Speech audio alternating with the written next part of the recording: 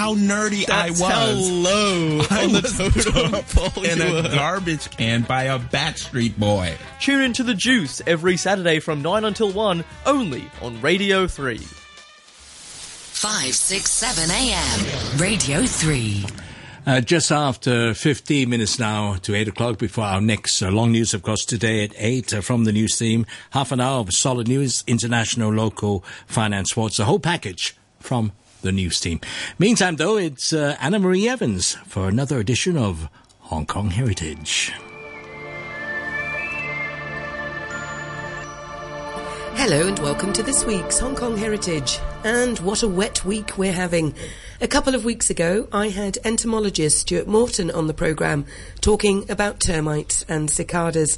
This week, it's all about cockroaches and mosquitoes. I'm the technical manager and company entomologist, and my job involves anything to do with treatment protocols, manufacturing some of our insecticides, and insect and identification. I have to say that when I'm in my bathroom and there's an annoying mosquito or even a cockroach, whilst I have to say I'm slightly repulsed by the idea of a cockroach, I do feel rather bad about killing it, just because the actual way that the insect is made up is, I mean, it's so detailed. Do you find that as an entomologist? I know what trade you're in, but is there absolute fascination with the complications of these creatures? I do like to.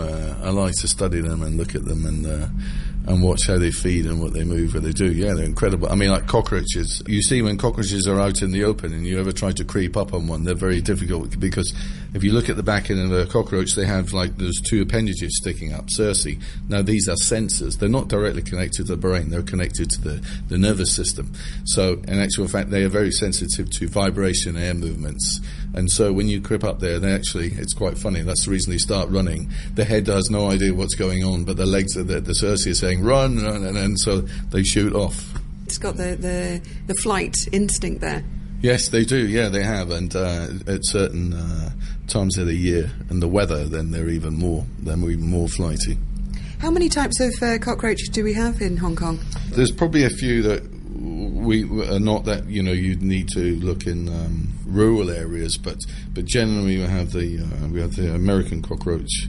I won't bore you with the Latin names, but we have the American cockroach, we have the German cockroach, the Oriental, the Asian, and then we have the brown-banded, smoky brown. There's probably like 7 or 8 of them. Oh, and woodland cockroach, the nicest one. It looks like a Darth Vader helmet with a white band, with a creamy band across the top there, and that's they live in sort of the wooded areas.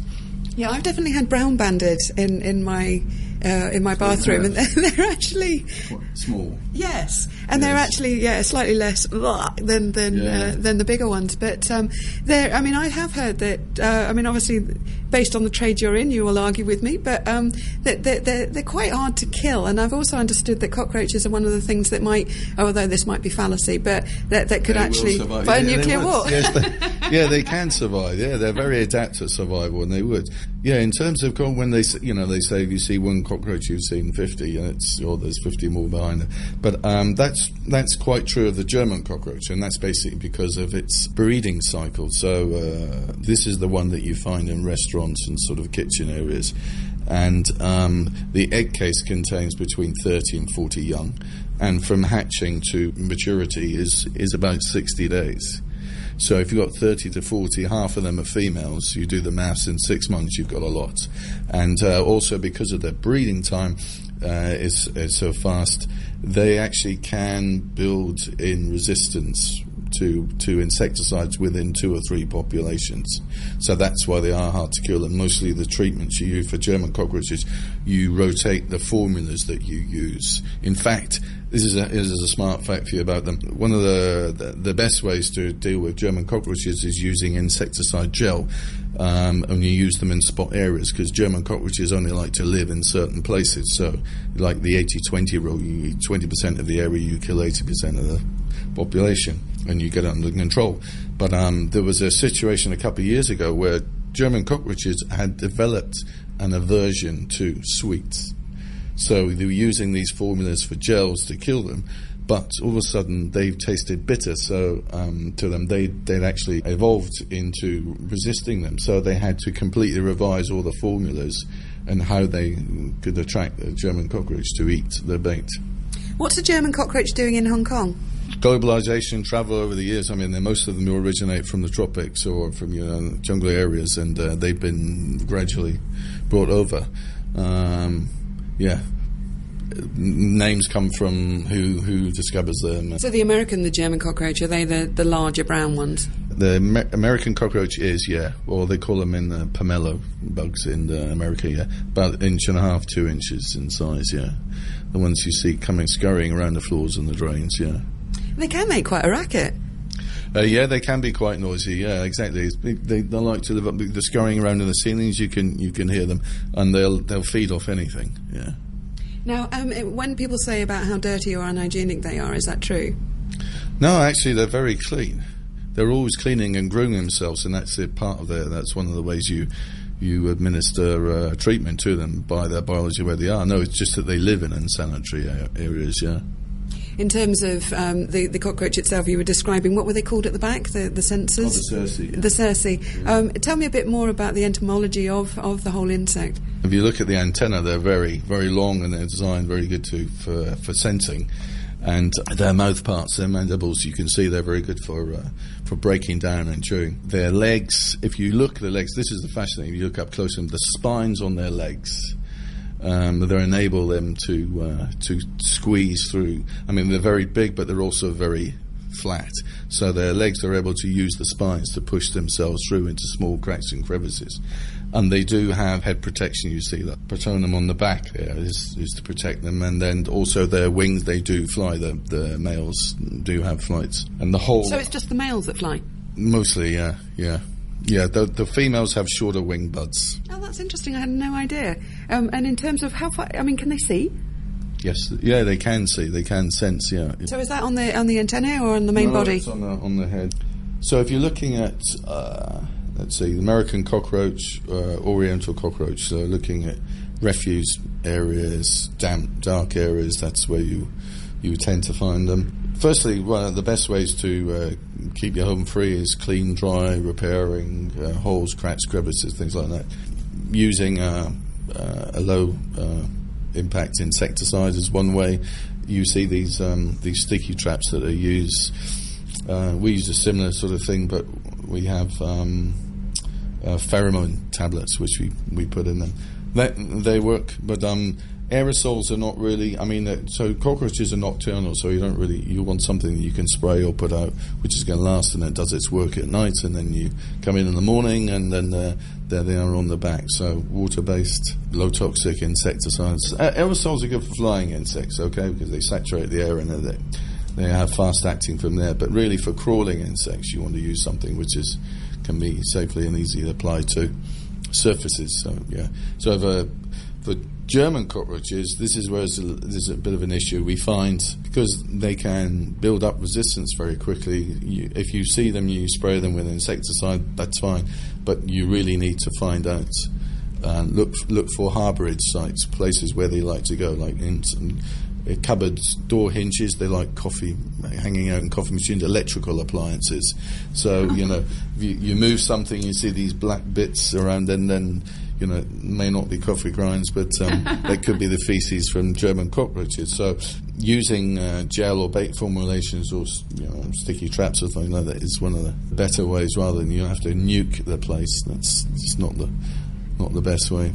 German cockroaches in the kitchens is more common. We have bets when there's a call comes in and somebody's got a cockroach problem. Okay, where do they live? Is it a high floor? Is it a low floor? Where is it? Is it in the kitchen? Whatever. So you can usually guess, right? It's in the kitchen. German cockroach. But interesting, you mentioned the brown-banded cockroach. Now, that has, interesting enough, that was not very prevalent up until about 10 years ago.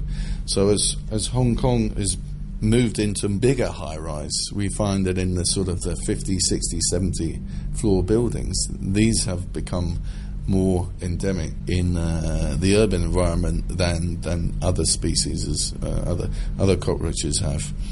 And they are small, like the German cockroach.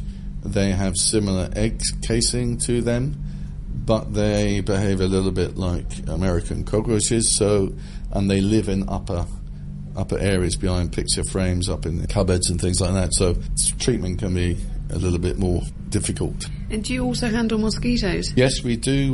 We do mosquito treatment as well. Yeah. When I'm not getting bitten and not having it buzzing around my head, I have to say, again, the mosquito with its what's the bit where it actually bites called? Proboscis. Proboscis. Yeah. I mean they are incredibly designed insects. That's the females. That's the female, and you can use it. The males have hairy eyebrows. Their antennae are they're like feathers, they're very hairy. So you can tell the females are thinner, and the males are very thick, and then they have siphon tube, A siphon tube? Yeah, so they have, it actually has two. There's two inside, there's two together there, so one's down, one's up. And so they're injecting at the same time, so they inject. Yeah, because describe that to me. When I'm being bitten by a mosquito, it actually is withdrawing the blood. But it's something else, the chemical process is also happening. Yeah, there's actually injecting in there to anaesthetise the area and then also to make the blood flow, Why do they like blood? The reason they need blood, they need the protein to process the eggs. So the males don't bite, they feed on plant nectar. The females will feed on plant nectar, but you need the protein. And of course, you could say, well, mosquitoes are very nasty insects, but basically they are vectors for diseases, so They are just the carriers. They're not. They don't actually develop the diseases themselves. They just transfer them. That's the issue. Is that so? If you have dengue in you and you're bitten, and that mosquito then becomes a carrier and it bites me, I get it. Why does it itch afterwards? That's the protein that they put in there that causes that antihistamine. Yeah. So it's basically the females that bite. Yes. Yeah. Only females that bite. And what's the male? Males seem to get off a bit easy on the insect world. Well, yeah, they're mating and hanging around and feeding on the plant nectar, hiding in the bushes. Yeah, but now the Aedes albopictus, the Asian tiger mosquito, which causes the dengue, the issues with the eggs. The eggs don't desiccate; they don't dry up, so it's also called the floodwater mosquito. So what you happen is the eggs are late. When the water disappears, it dries up before they're hatched, and then next time as rain comes in the water, then the eggs hatch. So that can be 6 months, a year. How long does as long as I don't swat it, how long does a mosquito last? Well, around me about 5 seconds. It lives for no more than a week or so, yeah. Oh, right, that's how it happens. Yeah. So they develop from an egg. Do they go into a larva? 5 days. Well, they have what you call the 4-stage cycle. So you've got the egg, larvae, pupae stage, which all takes place in the water, and then the adult. And so I mean within minutes of the adult emerging, the female is ready to mate, and the males are standing by. Good God, it's a very, very fast development. In ideal conditions, 5 to 7 days for a complete life cycle. This is why it's very important, when you have standing water. If you see it on the mile, I'll do some at the weekend. Come the weekend, they're already gone. And when the female lays eggs, I mean, how many are we talking? Well, different species depends. They can lay 200-300 in rafts, at a time. In terms of, you were saying that what was the one that carries dengue? Aedes albopictus. And that's the one with the black and white striped legs. Okay, black and white striped legs. Because I know that some are bigger and some are smaller. But other than that, if you go on the FEHD website, they've got some. They have some good pictures, samples of the different mosquito species. Yeah, the bigger ones tend to not. They're animal biting rather than human biting. Stuart Morton of Biocycle Hong Kong Limited, talking about cockroaches and mosquitoes. Thanks for listening, and join me next week on Hong Kong Heritage.